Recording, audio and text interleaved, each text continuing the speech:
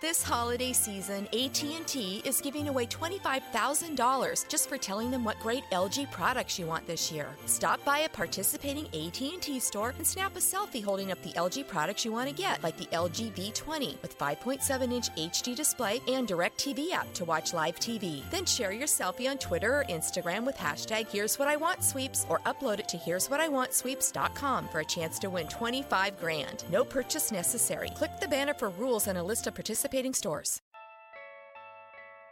Why did Josh Smith decide to come to the Clippers? Should the Clippers start looking at breaking up the Big Three? And why are we talking as if David Blatt hadn't been fired yet? Of course, we take this before it happened. The only question left is, say it with me, you win.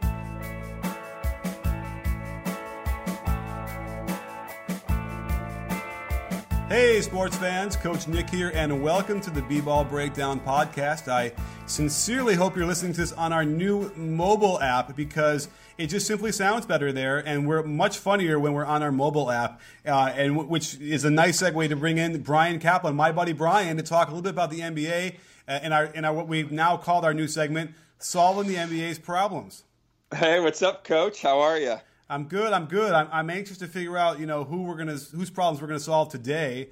Sounds like the Clippers had some problems that they were trying to clear off their deck. Yeah, but before we begin, I just want to make sure: are you concerned, scale of 1 to 10? How worried are you that Amy Schumer is going to be stealing all of your basketball ideas and passing them off as her own? On a scale of 1 to 10, I would have to say it's got to be like a 3. Okay, so you're not that worried about it. But I'm missing something because why would Amy Schumer steal my ideas? Is she stealing other people's ideas? Yeah, she got accused of stealing jokes this week. Sorry. Oh, wow. I guess she's denied it. Okay.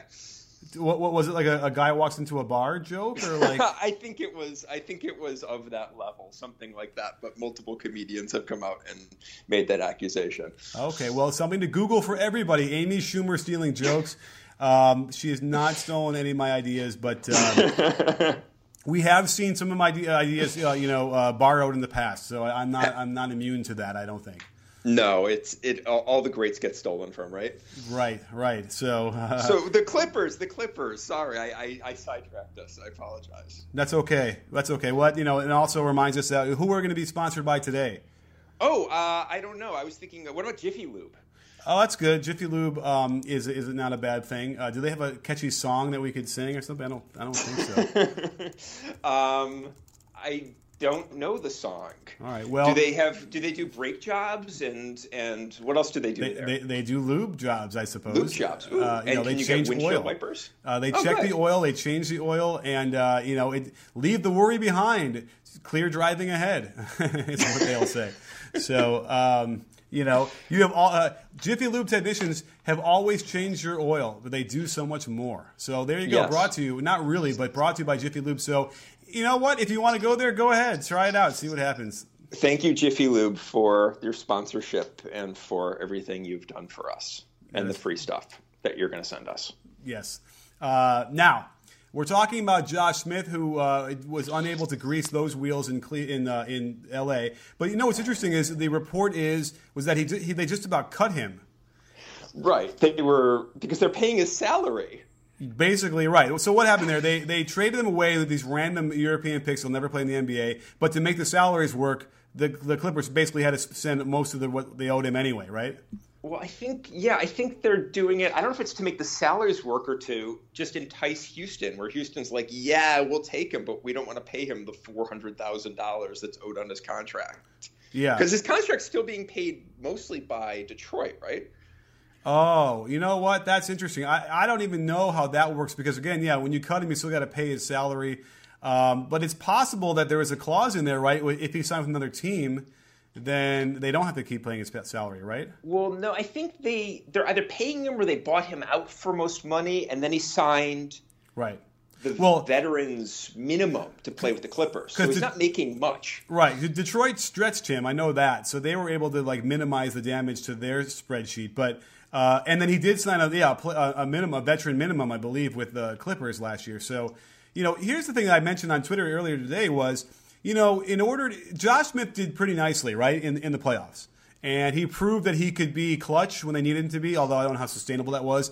You have to imagine that he would have been able to command more on the market than the veterans minimum, right?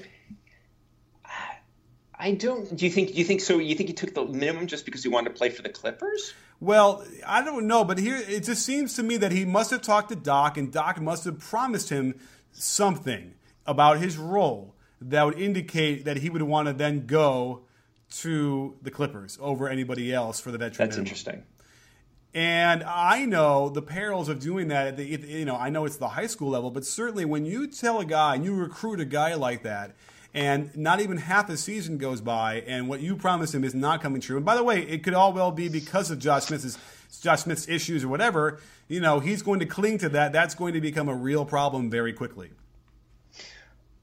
Right. Do you think he's running out of chances in the league? Yeah, this is probably it, wouldn't you say? It could be. I mean, it seems like, they're sending him to the one place where he seems to have had a bit of success recently, right? Mm-hmm. Trying to recreate some level of success he had in Houston. Did you see his Houston numbers, by the way? They were pretty solid. I was really surprised. I don't remember it being that solid, last year. But yes, dude did well. I mean, I'll just throw him out here for you as I'm calling him up. But let me get up. Don't look up Joshua Smith because that's not going to help you. Okay. But Josh Smith. Last year, yeah, he was. Remember, it was a split. So in 55 games with Houston, he averaged 12 points, 6 rebounds, almost 2.5 assists, a little bit more than that, and 1.2 blocks. He was doing all the Josh Smith things. He wasn't shooting free throws well, but he shot well from the field generally, and then he shot 33% from three, which is a big upgrade from his normal shooting from three. So, played some defense. He was solid. I think the phrase we're looking for is lightning in a bottle. Yes. Oh, there's no question the threes he made to beat the Clippers were completely with noise. He'll never make you can't bank on that. So I just looked up an article from when he signed with the Clippers over the summer, and the source that was quoted was basically said that Josh Smith chose winning and a defined role over money. So yes. I think that's exactly what you're saying, that they sold him some role and some promise and potential for a championship, and then immediately shipped him out when he wasn't fitting in. So do we blame Doc for this? Because I have a feeling if Doc laid out the issues they were dealing with behind the scenes that we haven't heard about, I would think normally one would say, yeah, Josh Smith is an a-hole and it's all on him. However, we've seen in the past certain coaches have been able to manage certain kind of players. And, a guy like Dennis Rodman comes up, who was almost in the same exact boat coming out of the Spurs organization.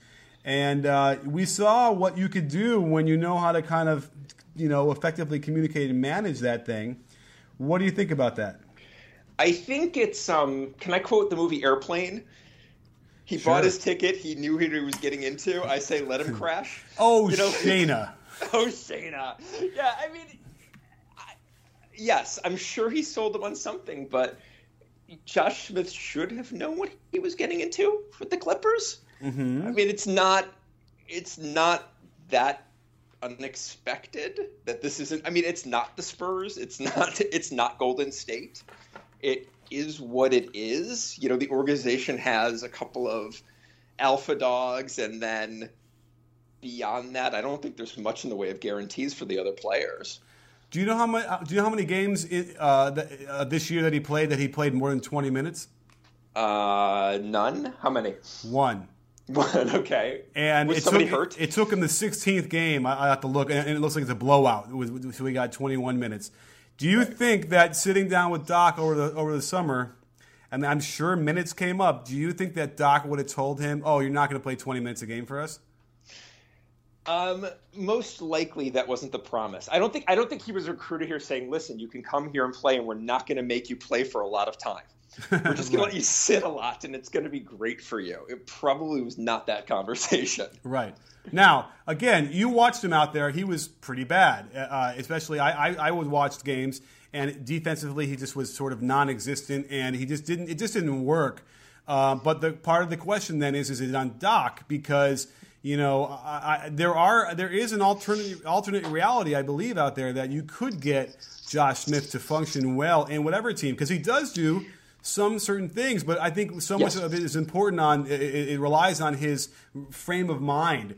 And if he's going to start to act up, the traditional thing is to be hard on him and to be screaming and yelling, whatever. Whereas a guy like Phil Jackson with, Dennis Rodman, he would laugh.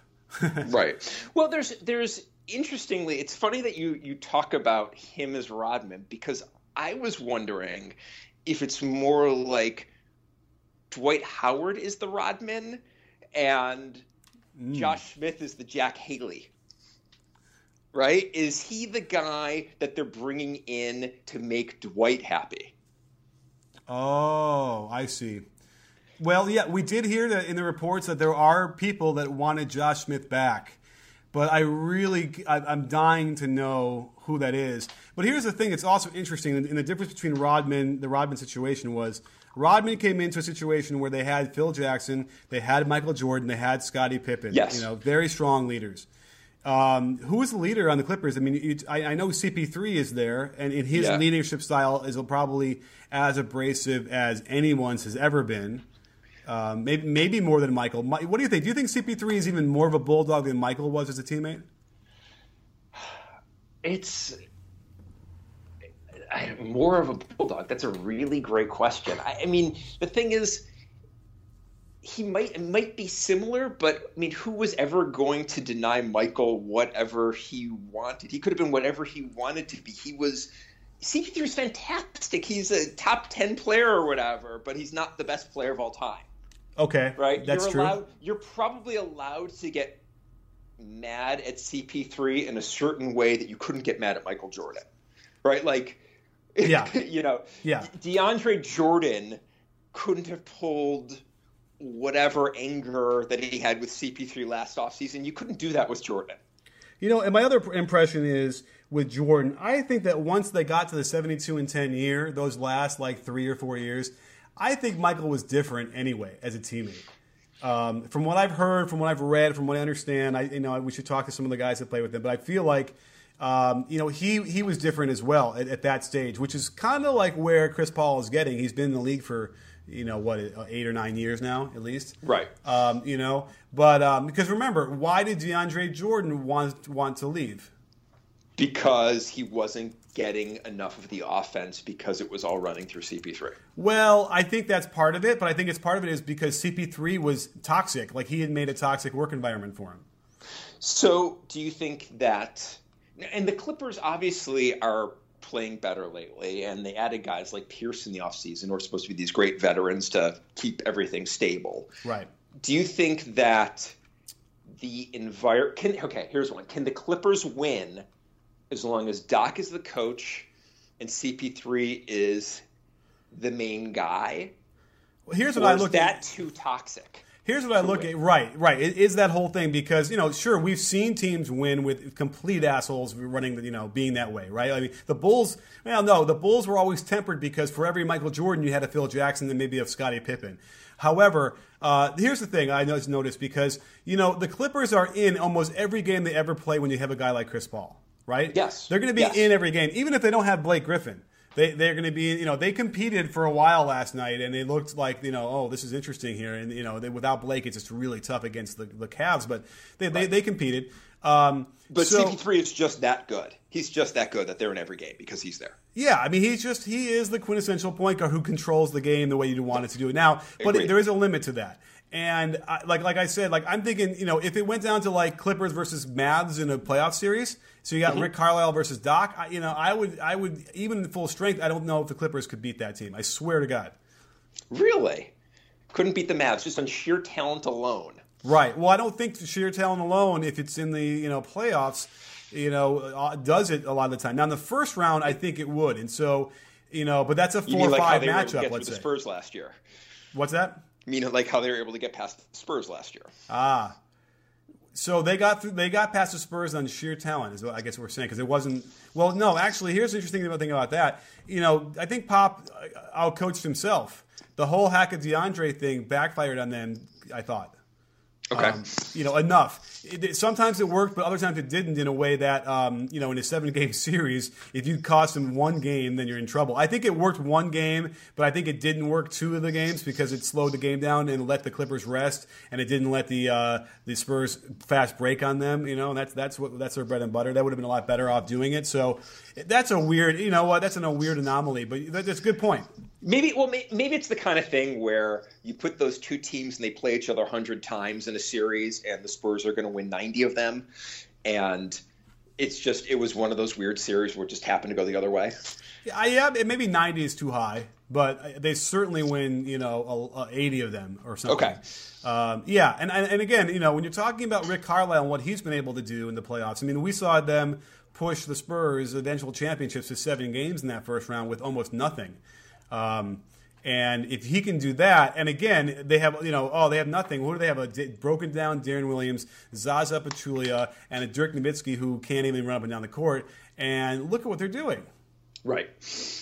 It's crazy. So, the question about Doc as a coach versus even like the GM, we keep saying, oh, Doc as a coach is great, the GM is bad. And I don't know. I think they might be the sort of the same. You think it's just one? It's all one guy. That's just. I don't know if he's necessarily a bad coach. There's something culturally that's just off about the Clippers. There's just something about it, and maybe it's the complaining. Maybe it's just a bit of an attitude adjustment that has permeated this team. Even though I'm looking, they've won 9 of the last 10? Well, we broke that down, and, if you look at the teams they beat in that streak, it's not. It was a luck of the schedule more than anything. We have to look at what their record is against the top teams. I know, like, OKC is really, is like under 500 against teams that are winning. Okay. This year, and I suspect, although I don't know, do we know where to look that up? Because we got to figure that out. Well, the Clippers in the streak. Sorry, they're 8. They've won 8 of the last 10. Right, and they won 9 in a row before whatever that was. Yeah, I mean, there are legitimate wins in here. They dropped to the Cavs and they dropped to the Kings, who are plucky recently. But they beat the Heat. They beat the Rockets. They beat the Hornets. The Rockets, I don't even think had a winning record at the time. But the Hornets also did not have a winning record. Is that because they beat them twice? I mean, they beat the Sixers, which is always a tough out. Always. But you're right. There's a bunch of there's the Pelicans, there's the Blazers. See what I'm saying? The Jazz. And some of those teams are okay, but none of those teams had a winning record in a way that the Heat was the one that they did well. Let me look at that real quick because I feel like that was in the 13th. Was that a back-to-back? So the Heat was the 10th one. No. Okay, so it's they've won 11 of 13, if my math is correct. And before that, this is going to be to your point, they had dropped 3 in a row to the Spurs, the Rockets, and the Thunder before the streak began. Right. And then I think they had Blake for some of those games. They had Blake for all the games that you're talking about that they lost. So, and then it's a question that the Clippers are going to have to really come to because, they're not going to win a title this year, and that might be okay. Maybe they're okay with getting to the, second round or maybe the conference finals. But I don't even know if they're going to get it that far. And at that point, is it long enough? Are we done? Are they done? Is it time? It's going to be tough for a while. Like the way, and we've talked about this, the way Golden State and San Antonio have reloaded and the way they've got their incredible players signed for quite some time, it's going to be tough to build a team to beat them for a little while. And then even then, they're still OKC. But, yeah. Well, we don't for however long that lasts here. And by the way, it might not be any fault of theirs, right? No. Yes, agreed. The Utah Jazz with Stockton and Malone didn't win a title because of anything that they did wrong. Right. It's not the It's not the Clippers' fault that they don't have Draymond Green. Right. It's not, it happened. Right. It happened to them and every other team in the league except for Golden State.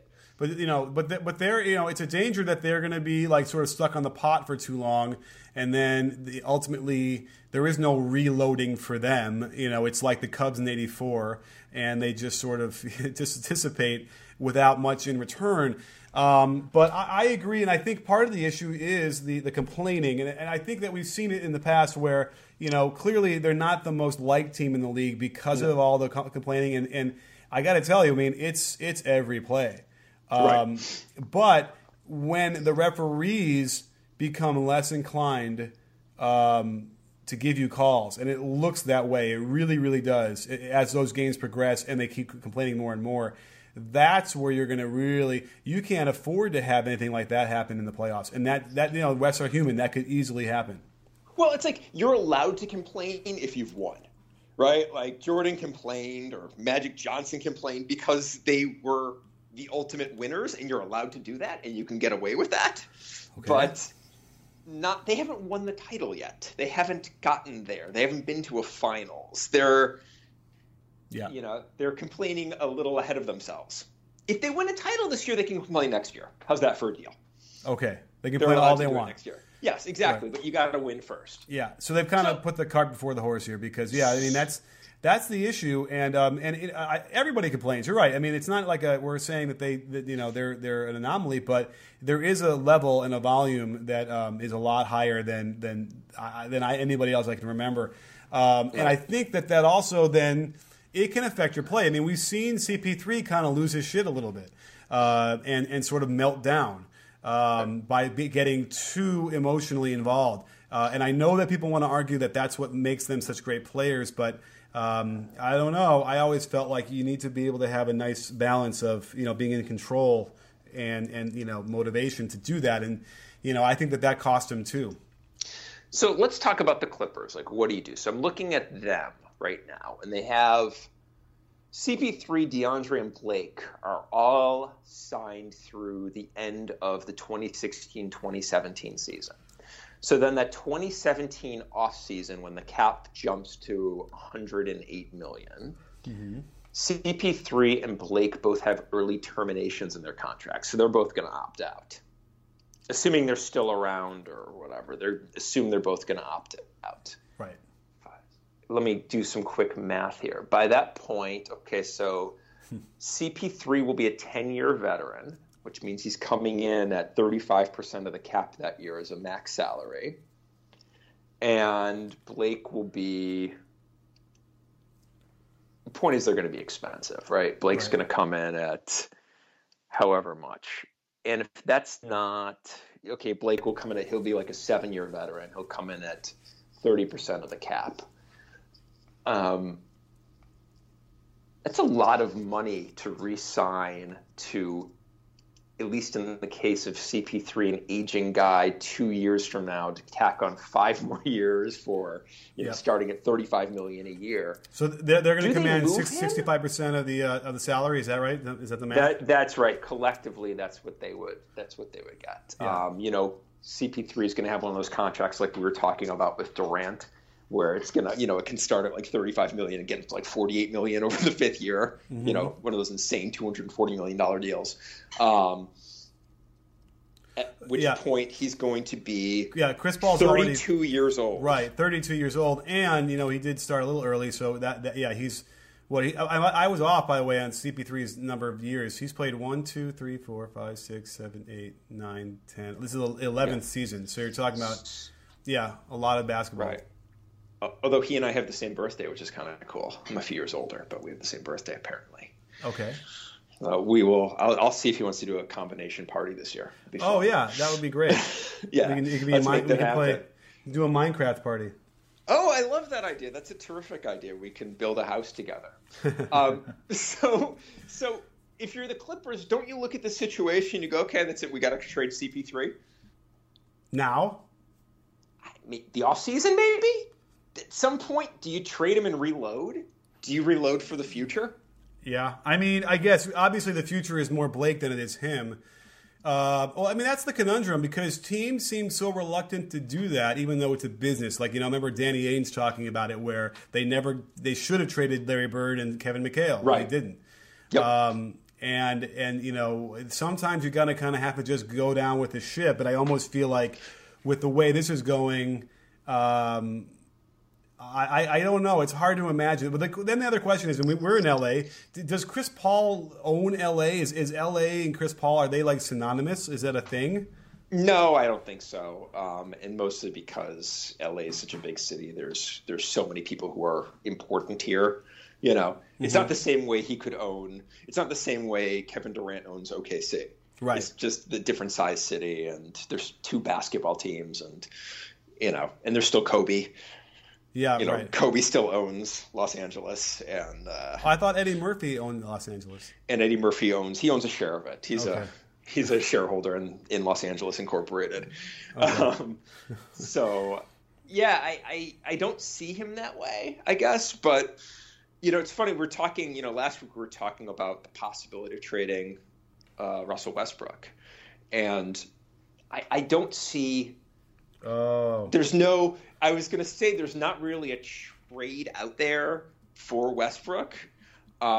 It's hard to match salary and talent and everything else that goes along with it. And yet here we are talking about Chris Paul. You know what's interesting? Is CP3 the player the OKC needs to win a title? I wonder. I mean, now that we're talking about it, I do wonder. It's a tough trade to make because CP3 is so much older than Westbrook. Yeah. But if you're talking about some sort of trade where you get back 93% of his value and more, and you reload around a different kind of player. I mean, I don't know, because I kept thinking, Rondo. Rondo's the guy you need on the OKC to set up, KD all the time and this and that and play a little defense. Right. But Chris Paul, it changes that equation to the nth degree. And, I mean, I don't know. That's intriguing because, I like Kevin Durant a whole lot. We all know my feelings on Russ in a way that I'm always trying to figure, who is the perfect guy? And, man, can you imagine how the kind of shots that he could set KD up for? I mean, Right. Plus, then he would score a little, and yeah. Or if you reversed it and you traded Blake to OKC for Durant. These are just crazy. These are crazy trades. That's crazy. And these teams are rivals, and they're fighting. They're all trying to fight. That's the other thing. They never see do it happening. Yeah, but maybe the team should merge. They should have a merger. I mean, I guess the only way that you consider that is if Russ comes out and says, "I'm out of here. I'm not signing again. I want out." Right, and then you're trying to extract some sort of value for him. But even then, I don't know. I don't even know how you begin to sort of wrap your head around a trade like that. There just isn't really equal talent in the league.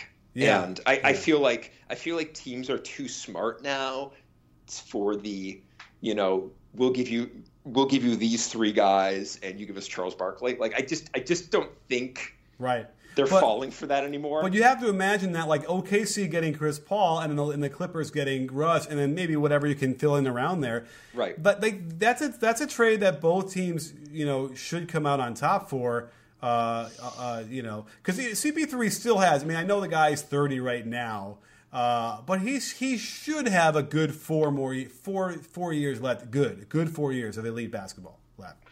One would hope. One would hope he's that good. I mean, one would hope that he would have that much left. And Kevin Durant is not a spring chicken right now. He's 27, so. It's not like you want to waste another, you don't want to get to where he's 29 or 30 before you finally kind of start to figure out how to get the right team around him. Right. Well, you don't want him to leave.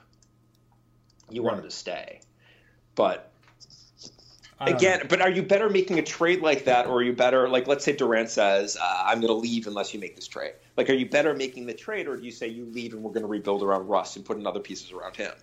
I mean, if Durant says, I want a pool built along the baseline that I can sit in during timeouts, then you build him a pool. You put in the pool. That's it. You're going for it. Okay.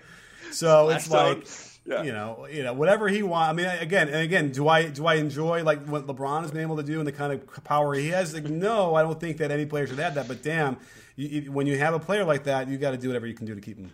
Okay, so if Durant says, I want our team to go on a tour of North Korea next offseason, do you agree to that? Well, then Rodman comes back into play. Rodman goes back to play? Okay, so no, because Rodman's got to broker the deal with Kim what's his name now? Kim Jong-un?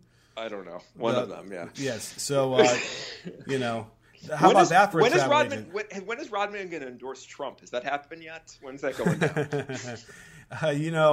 That would be – he should run as the vice presidential candidate. Ooh. Trump Rodman. Like Sounds Trump good. Rodman. More reality TV stars. There you go. Yeah. And then the Secretary of State will be – wow. One of those reality stars of shows I don't watch. So yeah, exactly. Yeah, I know. That's actually a good sign that you can't think of another reality star. It's like, okay, I've moved on to a good place in my life where I don't that doesn't register anymore. Right. That's not a bad thing. The Queer Eye for the Straight Guys cast doesn't help me. Yes, it's very topical. Yes. So, well, let's see here. We're talking about. The Clippers, but then we were going to move on. Well, either way, I mean, I think people might have turned off once we started talking about CP3 for Westbrook. Hopefully, they'll come right back. You think that was it? Yeah. Now, mind you, we're just talking here. Like, I don't think we're necessarily endorsing it, and we recognize there are issues with it. Yes, although I will say, from a basketball standpoint, I love the idea of CP3 on OKC. I love it. Yeah. Yeah, it would be very interesting for a few years. And if you're like, look, we have this window of opportunity for the next 3 years, let's say, I don't know, maybe it makes some level of sense. Yeah, I mean, listen, this is all in a vacuum because, again, like we said, because of where the Warriors are and because of where the Spurs are, it almost is moot. It almost doesn't matter, what you do, right? Right. And the thing with I wouldn't be surprised, by the way, if, let's just say the Warriors win again, I wouldn't be surprised if they were able to kind of weasel a way to get Harrison Barnes to sign for less and do kind of the Spursian model where they get guys to do that. Maybe Curry, when he re-ups, gives him a little bit of a break. I don't know, but, for some reason, I get that sense that they understand how important and how special what they have is. Well, I wonder because I do think that Harrison Barnes, someone's going to sign him to a max offer sheet this offseason, right? Oh, right, they have to match it. And are they going to match it? Well, but okay, I mean, you're right. Barnes would have to actually sign the offer sheet, which, I suppose would be stupid if he didn't. We'll have to see how it goes. It's going to be hard for him to turn down. Yeah, it would be like $90 million or over 4 years or something like that. I can't imagine he's going to turn that down. It's hard to do that. Yeah, no, you're right. I mean, it's also hard to believe that he is a max player, even though I'm the guy who's been saying for so long. I keep getting roasted on Twitter because I said back during the Denver series when they beat George Karl's Nuggets, I had said that Harrison Barnes was probably going to be the best player on that team, ultimately. Interesting. Okay. And every week somebody I haven't deleted the tweet. I left it up. They find the tweet and it's 600 days old. And or whatever it is, or 800 days old, whatever it is, and they throw it in my face, and and by the way, the irony is I was on the Curry bandwagon and way ahead of the big game too. But when I saw, you know what it was, when I saw Harrison Barnes in the playoffs do a shot fake, one dribble reverse jam, I was like, oh my God, like this is a guy who can do anything. He can guard 4 positions, he can post up, he can shoot 40% from 3. That's as valuable as anybody on that team. Yeah, one of the things that Golden State has really done well when you kind of look at their cap is they've been amazing at locking their guys up long term for deals that are just sub-market. And it might be because of the time they signed him, it was the max available, but like Curry's deal is silly.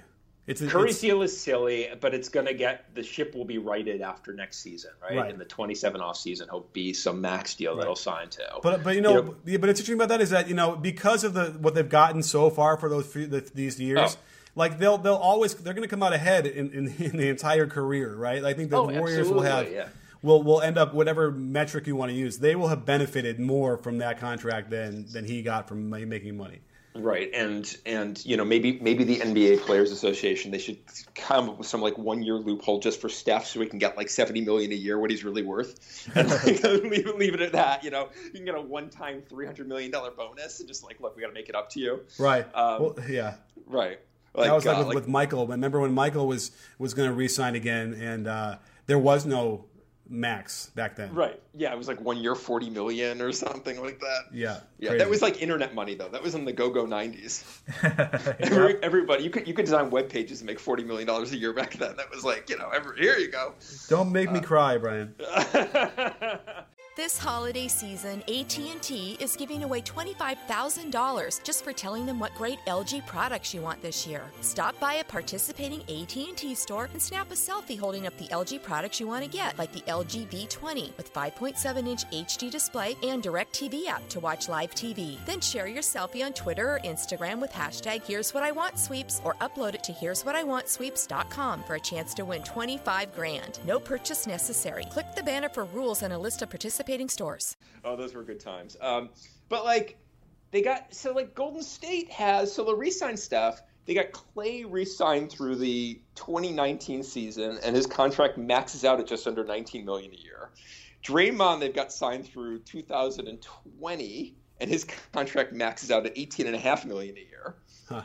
So they just there's a lot of room for them to maneuver if they want to re-sign. KD.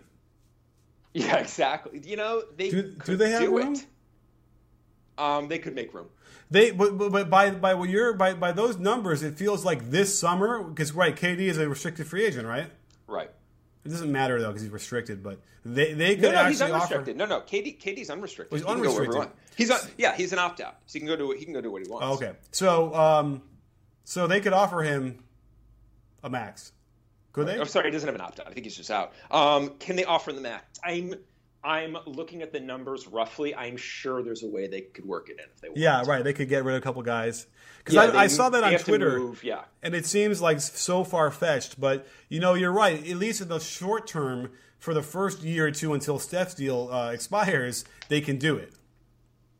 Well, I mean, they can do it. They can do it regardless because once he's their guy, they can re-sign Steph for whatever they want. They'll have the luxury Oh, that's tax. true too. Yeah. So gosh, what scenario does that happen? I mean, the bottom line is OKC would have to lose in the first round, and Russ would have to shoot more shots than KD and shoot a terrible percent. Right? It's going to have to be a real fire. I don't even know if that has to happen. I think just KD has to say, look, I want to go to the best team. I want to play for this coach in this system with these guys. And, I'm going to leave a lot of money on the table to do it. Yeah. And he just says, look, I'm gonna not take every dollar I can get, and I'm gonna go play with Golden State. It could happen. I mean, the numbers could work. But yeah, because it is a lot of money he can still get. But remember what we said last week. I mean, it is staggering. Yes. The difference. It's staggering. The difference is staggering, right? The difference of waiting that one extra year. Yeah. Now, he could again, and he could conceivably, he could sign that 1 year with. He could sign for one more year with OKC, see how it goes, and then he could leave. And he'd still be leaving money on the table, but it would be less. It wouldn't be as much because he'd be re-signing during that 2017 offseason when the cap jumps $20 million. Right, and then get more. Yeah, I don't know. It's interesting. We should talk about the Eastern Conference for a little bit. I feel like let's talk about the East. Let's talk about it. We're Bulls fans. Let's talk about the East. Yeah. Well, the Bulls now. They've freed Bobby Portis a little bit. Yeah, how many more minutes has he been getting? I don't think he's going to get that many more. Let's call it up real quick. But every time I was watching him in the last couple games, it's like he's hitting some mid-range shots. He's getting some, deflecting some balls. Good stuff. It's kind of funny because it's like when Doug McDermott gets in there, like I said earlier, every minute he gets now is just like FU minutes from last year they didn't get. And he's really, but let's see, looking at his minutes, I mean, he had a nice stretch there where he was doing well, and all of a sudden it disappeared again. And then, last night he played 23 minutes, or the last game they played against the Warriors in that blowout, but he played like 3 minutes against Detroit. He played 6 minutes against Dallas the night before, the game before that. So it's been up and down for him. So the mayor's rotation is looking good. He's got it all under control now. It's weird. I got to remember why he got 20 minutes, minimum 20 minutes for that huge, for 10 games in a row. Because after that, 9 minutes, 10 minutes, 4 minutes, 8 minutes, 6 minutes, 3 minutes, and then again 23 minutes on a blowout. So, it's just weird. But and especially with Noah being out for some of those games, right.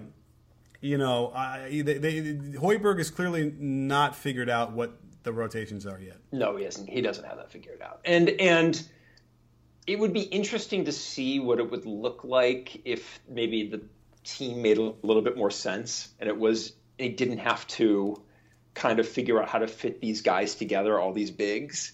Mm-hmm. Like, maybe it's not entirely his fault, but it's hard to tell. It's hard to tell. Like, you can't really isolate it. Can I make a request to, like, the NBA at large? When you, like, pull up players' pages, it's still, shooting guard, small forward. Shouldn't, like, it come up and there should be a list of who qualifies as a stretch four and who's a wing? You know, who's like, I want to see a list of stretch fours. Like, who gets that distinction and who doesn't? Yeah, well, I think the whole positional thing needs to be revamped anyway, but you can see that on Basketball Reference, they do have positional percentages at least, but it's on individual pages. Okay, yeah. I want a list like that. I want it for this day and age, so I can say so you can say, like, when you're looking at trades and everything, they need to add who's a wing scorer. Let's go to the list of wing scorers in the league. Yeah. I agree. We should maybe we'll do that on our website, because that certainly seems to be something that would be valuable. Yeah, I think that's great. I think you should do that. Yeah, do that. All right, I would love that as a reference. I would absolutely love that. Yeah, and I've seen it done a little bit in different places, but nothing like definitive where it's just like, right. I mean, people have tried to come up with their own versions of players, and that's the other issue. It's like, what is it? Wing scorer, 3 and D? Like, what's the designation? Or do you just use? Is it like a Pandora channel where you use, like, Kevin Garnett is the name of that position? Exactly. Yes, Kevin Garnett-ish. Yes, I love that. And then there's Derrick Rose, or, like, Russell Westbrook is a position. Because Russell Westbrook and, like, CP3 do not play the same position. Right. It can like aging veteran who's lost their hops but knows how to position themselves. Is that a position? Yes. That's the. Well, no, I was almost going to say it was like. Who did the Sixers just sign from that the Bulls had drafted originally? Elton Brand. But he's not even. He can't even move. Yes. Can Ish Smith be his own position? Yes. Of, like, incomprehensibly currently successful point guard. Right. Well, you know what? I'm not even sure how incomprehensive it is. He's just like Daryl Armstrong, if you remember him back in the day.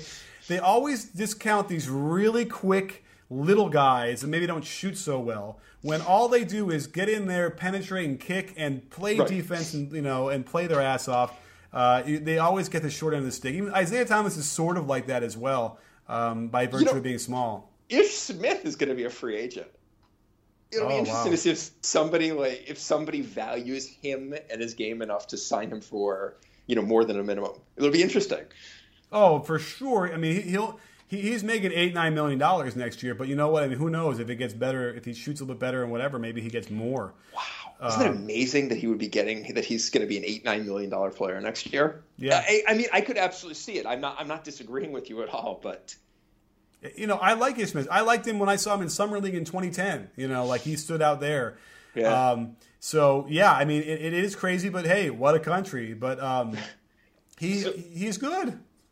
Yeah. So, by the way, I'm looking at Bobby Portis now. So, from December 28th to January 7th, the Bulls play 1, 2, 3, 4, 5, 6 games. And every game he ranges between 8 and 27 minutes. 18 and 27 minutes, right? Mm-hmm, right. And then over the next 1, 2, 3, 4, 5, 6 games, he ranges between 3 and 11 minutes.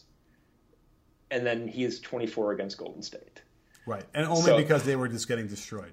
Right. And how do you develop a player like that? Right. I mean, I think you need to commit, right? And that's the thing that we're seeing with the Lakers, for instance, when they're not playing their guys and not committing to developing. You got to commit to it. I mean, you're going to lose. The Lakers are going to lose anyway. But I know you want to hold over a certain level of, like, they got to play hard and whatever over their head, and that's playing time is the carrot. But at some point, if you're going to do it like what they're doing with Portis, it's like I don't think it's an issue with him playing hard. Whatever I've seen from him, he's playing hard. He's trying to get in there and do some stuff.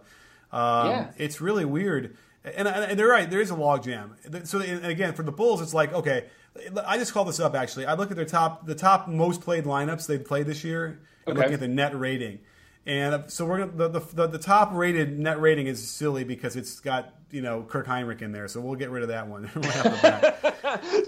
We're not going to listen to those statistics. Right. We're going to use the eye test. Right, but the next most played, and by the way, the top two are hardly ever played. The next one is 9 games and 36 minutes. Butler, Gasol, McDermott, Noah, and Rose. And now that has to go out of the way because Noah's not around anymore. Right. And by the way, once you get to that, the next best net rating team is only plus 3.2. And that is Butler, Gasol, McDermott again, Mirotic, and Rose. And they play a lot. So that's their best team. I was going to say, is that a team that doesn't? Is that in a world where defense doesn't matter? You know what the defensive rating is? What? 95.6. You know what their overall defensive rating is? What's that? 100.5. Now, so that team isn't scoring very well, by the way, but it's playing defense. You want to explain that to me? How is it possible? No I don't understand that at all. I don't know, and that isn't necessarily noise. That is like while they're out there, they're playing good defense. I don't understand it either. I think it's clear they only play that lineup against the Washington Generals and by Division II teams. Yeah. It is. They played that lineup has played 22 games together for over for 107 minutes. So that's like 5 minutes a game, which is a lot for a 5-man rotation, believe it or not. I wonder if there's something that doesn't make sense about that. There's got to be some noise in those statistics somewhere. Who do you think should be the best 5 for them then? Well, I think we should include Jimmy Butler. Sure. And I would put in Taj. Okay. And I'll give you McDermott because I know you like him. Okay. And so I'm gonna write this down. Butler. I guess you gotta go Pau. Okay, so Butler. Did you say so? Taj. I don't think Taj and Pau played much. Butler, Taj, Pau. Did you say McDermott? Yeah, I'll give you McDermott. All right, then who's the point guard? You got Rose. Do I have to? Well, no, you don't. It's got to be Rose or Aaron Brooks. I guess I got to give you Rose. I'll give you Rose. All right, I'm gonna get this in alphabetical order so I can easily find it. And Rose, because I got to search through by alphabetical here. Well, I guess what are we saying by best? I mean, is that the crunch time? Yeah, that's my crunch time 5. That's the right 5 that you're gonna rely on the most. That's what I'm gonna put in at crunch time. Yes, because you got your shooter there, you got your defense. I just want Taj in the game. I want him in the game. I feel, it feels when you watch the Bulls, there's always like a bit of angst because it just feel like everything's going to go wrong in a heartbeat. Sure. And it's just not going to be right. And I feel like Taj is my security blanket. I feel good with him in there. Yeah. Oh, so by the way, I found that lineup. Yeah. It is the 7th most played, 19 games, 51 minutes. So they played, not a ton per game, but it's a plus 0.7, so they're barely above even. Wow. And the offensive rating is it's 101.8, and on the season the team is 100.9. So and the defense is 101. So they're very much indicative of like how the whole team. It seems like everyone's on the same equilibrium. Each team he's played, each 5-man lineup, kind of does the same kind of output. Can we do a Hoosiers thing where we just put in Butler and Taj and be like, no, that's my team. That's my whole lineup. Right? Yeah. I'm not playing 5. That's my team. Just the 2. That's my team. My team's in. Right? Can we do that with the team? Yeah. He can try. And Bobby Portis, and I'll put in Portis. Right, because then you look at a team like, Butler, Gasol, Mirotic, Rose, and Snell, for instance. That's negative 3.3. Okay. What about we just go Butler and Biggs? So we'll do a team that's just going to be Butler, Mirotic, Gasol, McDermott, and Taj. Or you can swap in Portis for one of those guys. Wait. So Butler. Here we go. Okay, we're going to do this. We're going to go Butler. I'm getting silly now. Butler, Portis, Taj, Mirotic, and McDermott. Wow. So like one guard. And McDermott would be the 2 guard, which I don't necessarily mind. Portis, Mirotic, and Gibson. I'm not going to find this. Let me change my filters here. So can. If you're like, look, we've got like 6 bigs, and or like, let's say we're playing the Celtics. Let's say the Bulls are playing the Celtics, and they just agree. Look, we all have all these bigs. We're just going to play our bigs together. Yeah. We're not going to try to think each other. Let's just put in our 12 bigs against each other and see what happens. I think that we should go that way. That should be the future of the league. Yeah. Why does it have to be small ball? Why? Right. I want I want a non-stretch 4. All right. By the way, I don't know if you heard that. I'm like typing this in, trying to find that lineup. And I mean, it doesn't happen within the first 3 pages of all their 5-man lineups. Of course not, because it's ridiculous. It makes no sense. Right? Yeah, they've never played that. But right. I don't know. I wouldn't mind seeing McDermott play to see what happened if they played McDermott at 2 guard. I mean, I found one lineup that's close. It's Aaron Brooks instead of McDermott. Aaron Brooks instead of McDermott, and that they played 1 minute. Okay. So it was a very memorable minute, I'm sure. Yeah. Yeah. So what else is going on in the East? What else is happening? People are talking about Toronto like they always do, and because Toronto seems to be doing well, and I never get a chance to really watch what's going on with them enough. For some reason they're playing the early games. I don't know why, but yeah, they're doing nicely recently. Yeah, they're kind of, they've got to be the most interesting team in the East, really. Yeah, well, I mean, here they're on a 1, 2, 3, 4, 5. They're on a 6-game winning streak, but it's Nets, Wizards, Sixers, Magic, Nets, and then Celtics, which is a better one. So, to me, they're one of those teams that will beat up on the crappier teams, sneak in a good win every now and then, but they're not really built on a solid enough foundation to really compete. Right. I feel like, look, Cleveland's going to come out of the East, right? Can we agree with that? Yeah. Okay, so Cleveland's going to come out of these. I feel like there's been a lot of nitpicking of Cleveland lately. The roster doesn't quite make sense, or you should trade Kevin Love, they're still Cleveland. They still have LeBron. Yeah, when they look bad, it's bad. So here's the thing that's interesting. So Cleveland beat the Clippers, right? Yeah. But they got destroyed by the Warriors. So that tells us something in my mind. Even though it's a regular season game in January, I feel like that's where the Cleveland is. They are stuck somewhere between the Clippers and the Warriors. Okay, that's fair. So they're maybe the 4th best team in basketball right now. Right. So, because the Warriors and the Spurs, and so if it's nobody in the East, then there's probably there's one more team in the West that's probably better, and it's probably OKC, right? Probably OKC, yes. Yeah, and I could see OKC beating Cleveland for some reason. That would be a really good series. That would be a very good series. I'm not sure. I'm not sure that Cleveland. I think Cleveland would beat OKC in a 7-game. I think they could beat them. This holiday season, AT&T is giving away $25,000 just for telling them what great LG products you want this year. Stop by a participating AT&T store and snap a selfie holding up the LG products you want to get, like the LG V20 with 5.7-inch HD display and DirecTV app to watch live TV. Then share your selfie on Twitter or Instagram with hashtag Here's What I Want Sweeps, or upload it to here'swhatiwantsweeps.com for a chance to win $25,000. No purchase necessary. Click the banner for rules and a list of participating stores. It's like Kyrie and Russ is an interesting matchup, and then you have KD versus LeBron, which would be really awesome.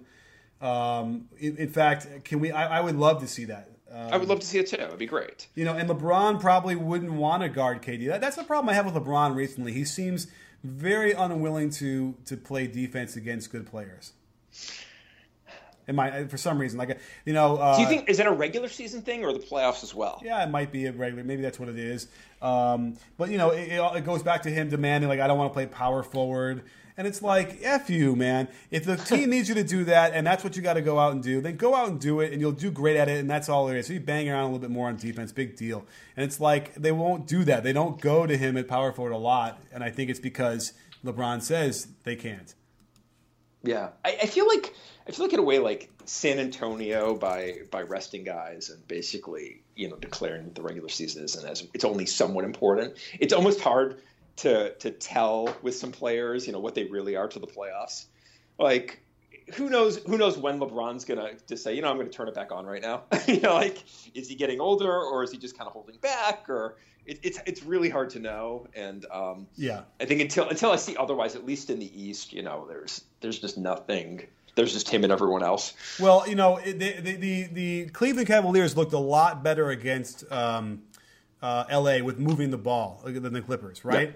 And I tweeted out saying, God, look how wonderful this offense is. Where was it against the Warriors when they went to iso ball again? Some of the people were responding saying, oh, that was on purpose. And I refuse to believe that they would have we're going to go back to iso ball even though we're at full strength just because we don't want to show them our good stuff. I really can't believe that that's what they decided to do a bit before the game started. Yeah, that seems a little that's like too many chess moves, I think. Yeah. It's like one too many, yeah. Or something.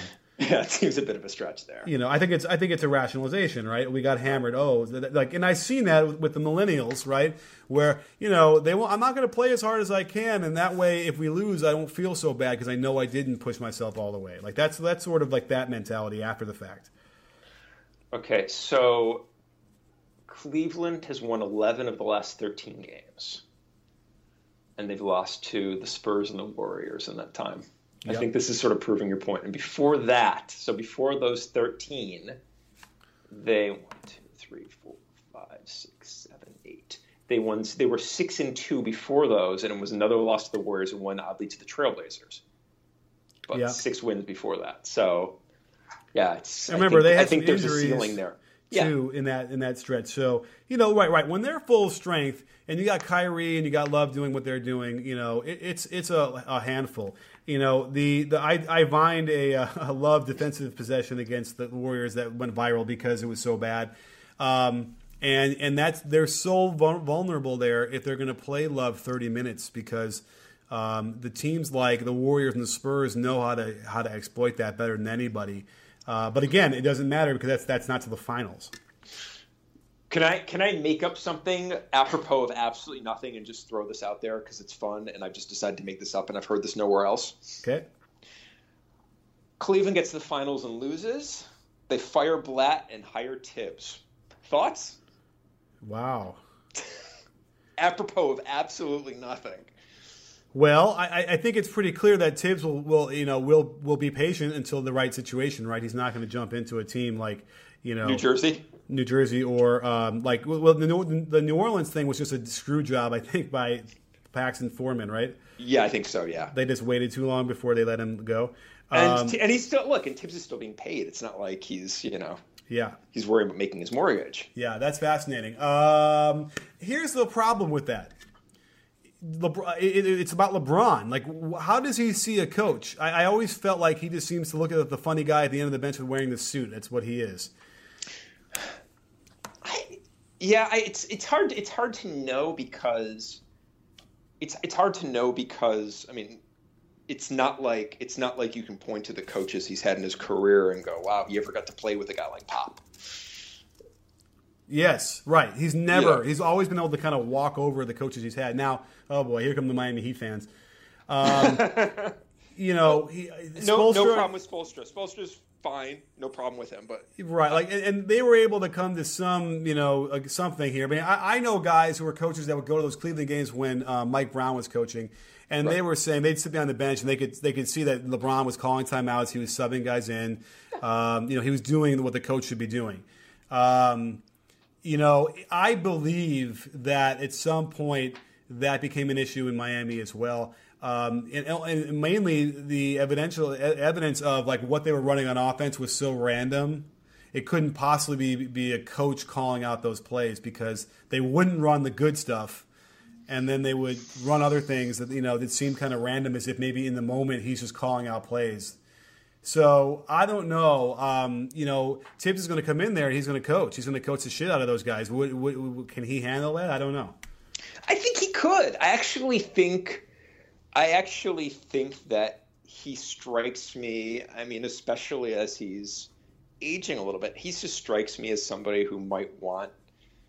He's not a nonsense guy, right? Okay. He doesn't stand for nonsense, and maybe he'd like that in a coach. Maybe that would work. Yeah, or Thibodeau would find out pretty quick that he's like, I'm just like all the other guys where I'm just going to have to kind of, capitulate a little bit. But that might be okay. He might be willing to say, okay, whatever you want to do on offense is fine.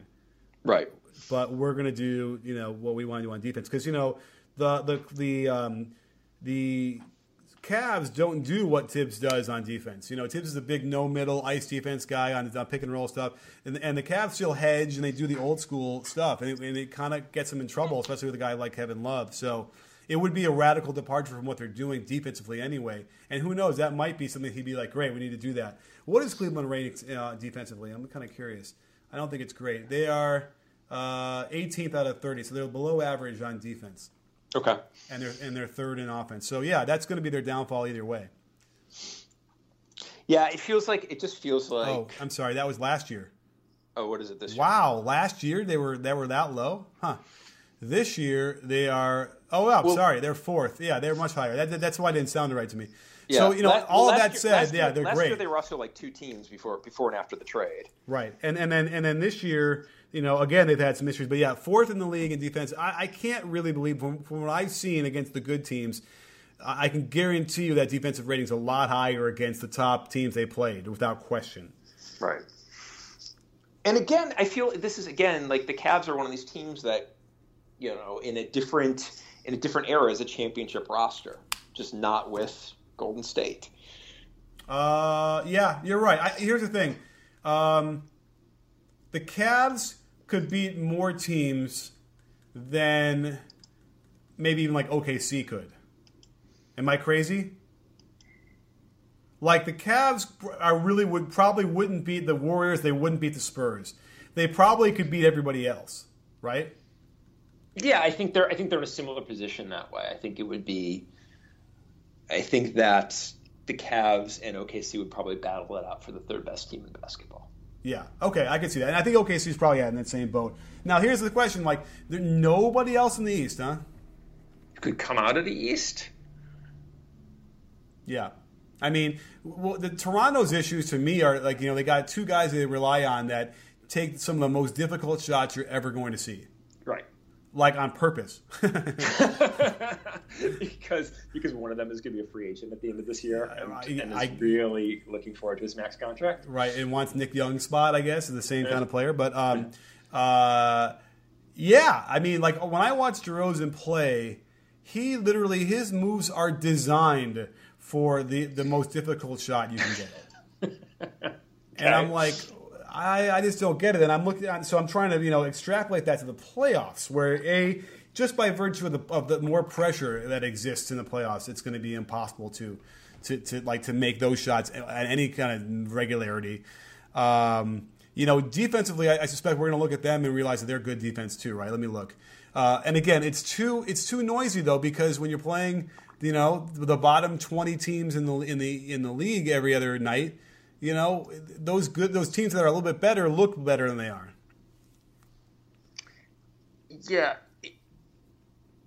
In a playoff situation, tell me Toronto, who's their third option? Do they seem like the kind of team that probably could add a guy? Right. Well, by the way, what's really, really killing them? I mean, killing them is DeMarre Carroll being hurt. Yeah. Killing them because he's that guy. Right. He's who it should be. And in fact, I would feel so good about Toronto if he was playing like he did last year. Well, and they committed money to him. So he's... What's his story? He's not getting back. Is he out for ever? How do we find that out? DeMarre... The last note I see on him is that he's currently without a timetable to return to the court. Yeah. So it's I don't think he's coming back. I mean, maybe he comes back for the playoffs or something, but then, that's asking an awful lot for a guy to come back without any rhythm and whatever. But he is sponsoring a new AAU basketball team in Birmingham, Alabama. That's cool. Good for him. Yeah. And he's pleased with his progress after knee surgery. Oh, good. Okay. But, that's killing them. And that would have been one of those Masai Ujiri, GM of the year if DeMarre came in, played really well. The team ended up being, second in the conference or maybe even, give the Cleveland a run for their money. But yeah, that's really too bad. So you're right. They don't really have what they need. Right. That's missing, and maybe they're able to go out and acquire a wing at the deadline. Although it doesn't sound like anyone that exciting is available, but right. A 3-and-D. I don't know who's a 3-and-D guy out there. That's kind of who you're talking about, right? Yeah. Or is DeMarre Carroll a position? Exactly. Yes, they're looking for a DeMarre Carroll. Yeah, a less injured DeMarre Carroll is what they need on that roster. I mean, why not? Like when we're doing our stuff with when we're training big man moves, we use the U-wing or we use the cycly or even turnaround jumper is oh my gosh, the tall guy from the Sonics with the curly hair, blonde hair, Sigma. So it's like, why not? Why? Sigma. Yeah, why can't DeMarre Carroll be a position that we use? So, anyhow, I'm telling you, we'll you know what? For our next pod, we'll come up with the names of the positions. There should be positions. We need new positions in the league. I think that would just help crystallize what's been going on. All right, write this down. In the East, who else? I mean, there's no. Atlanta's not coming out. The Bulls probably not coming out. No, I don't think. I mean, if the playoffs were today, you think the Bulls win a 5-game series against Indiana? 5-game? Yeah. Why would it be 5 games? Isn't it the opening series? Isn't it 5 games or 7? No, it's 7. The opening series is now 7? They're all interminably long 7-game series now. Yes. Has that been going on for like 8 years and I somehow missed it? Yeah, probably longer. But yes, baseball season distracts me. Yeah, So who are you asking? What's the Bulls Pacers 4-5 matchup? I don't like the Bulls in that one. I don't know. It kind of reminds me when the Bulls played the Pacers the last time several years ago, and it was like close. The Bulls came out, but it was very close. That was before Paul George really became Paul George.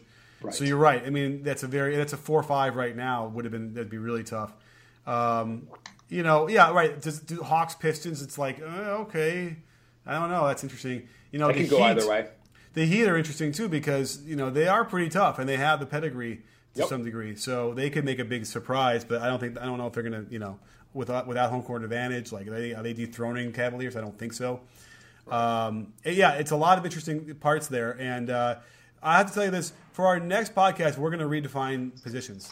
Let's do it. Okay, we'll work on it this week. I love it. That we have some homework. We're going to figure out, and not only we're going to name the positions, then we're going to figure out. We're going to actually, list some of the players right now and what position they play.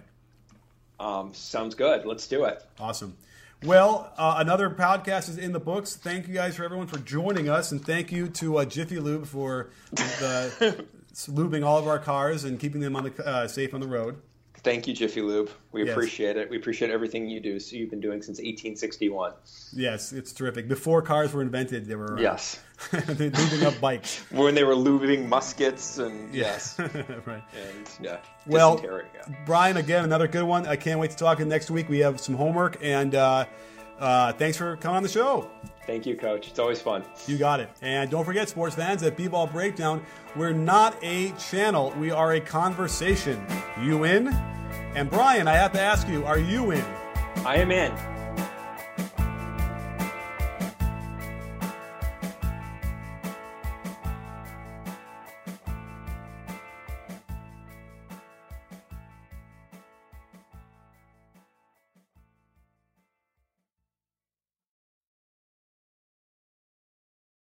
When you don't go to Geico.com, car insurance can seem intense.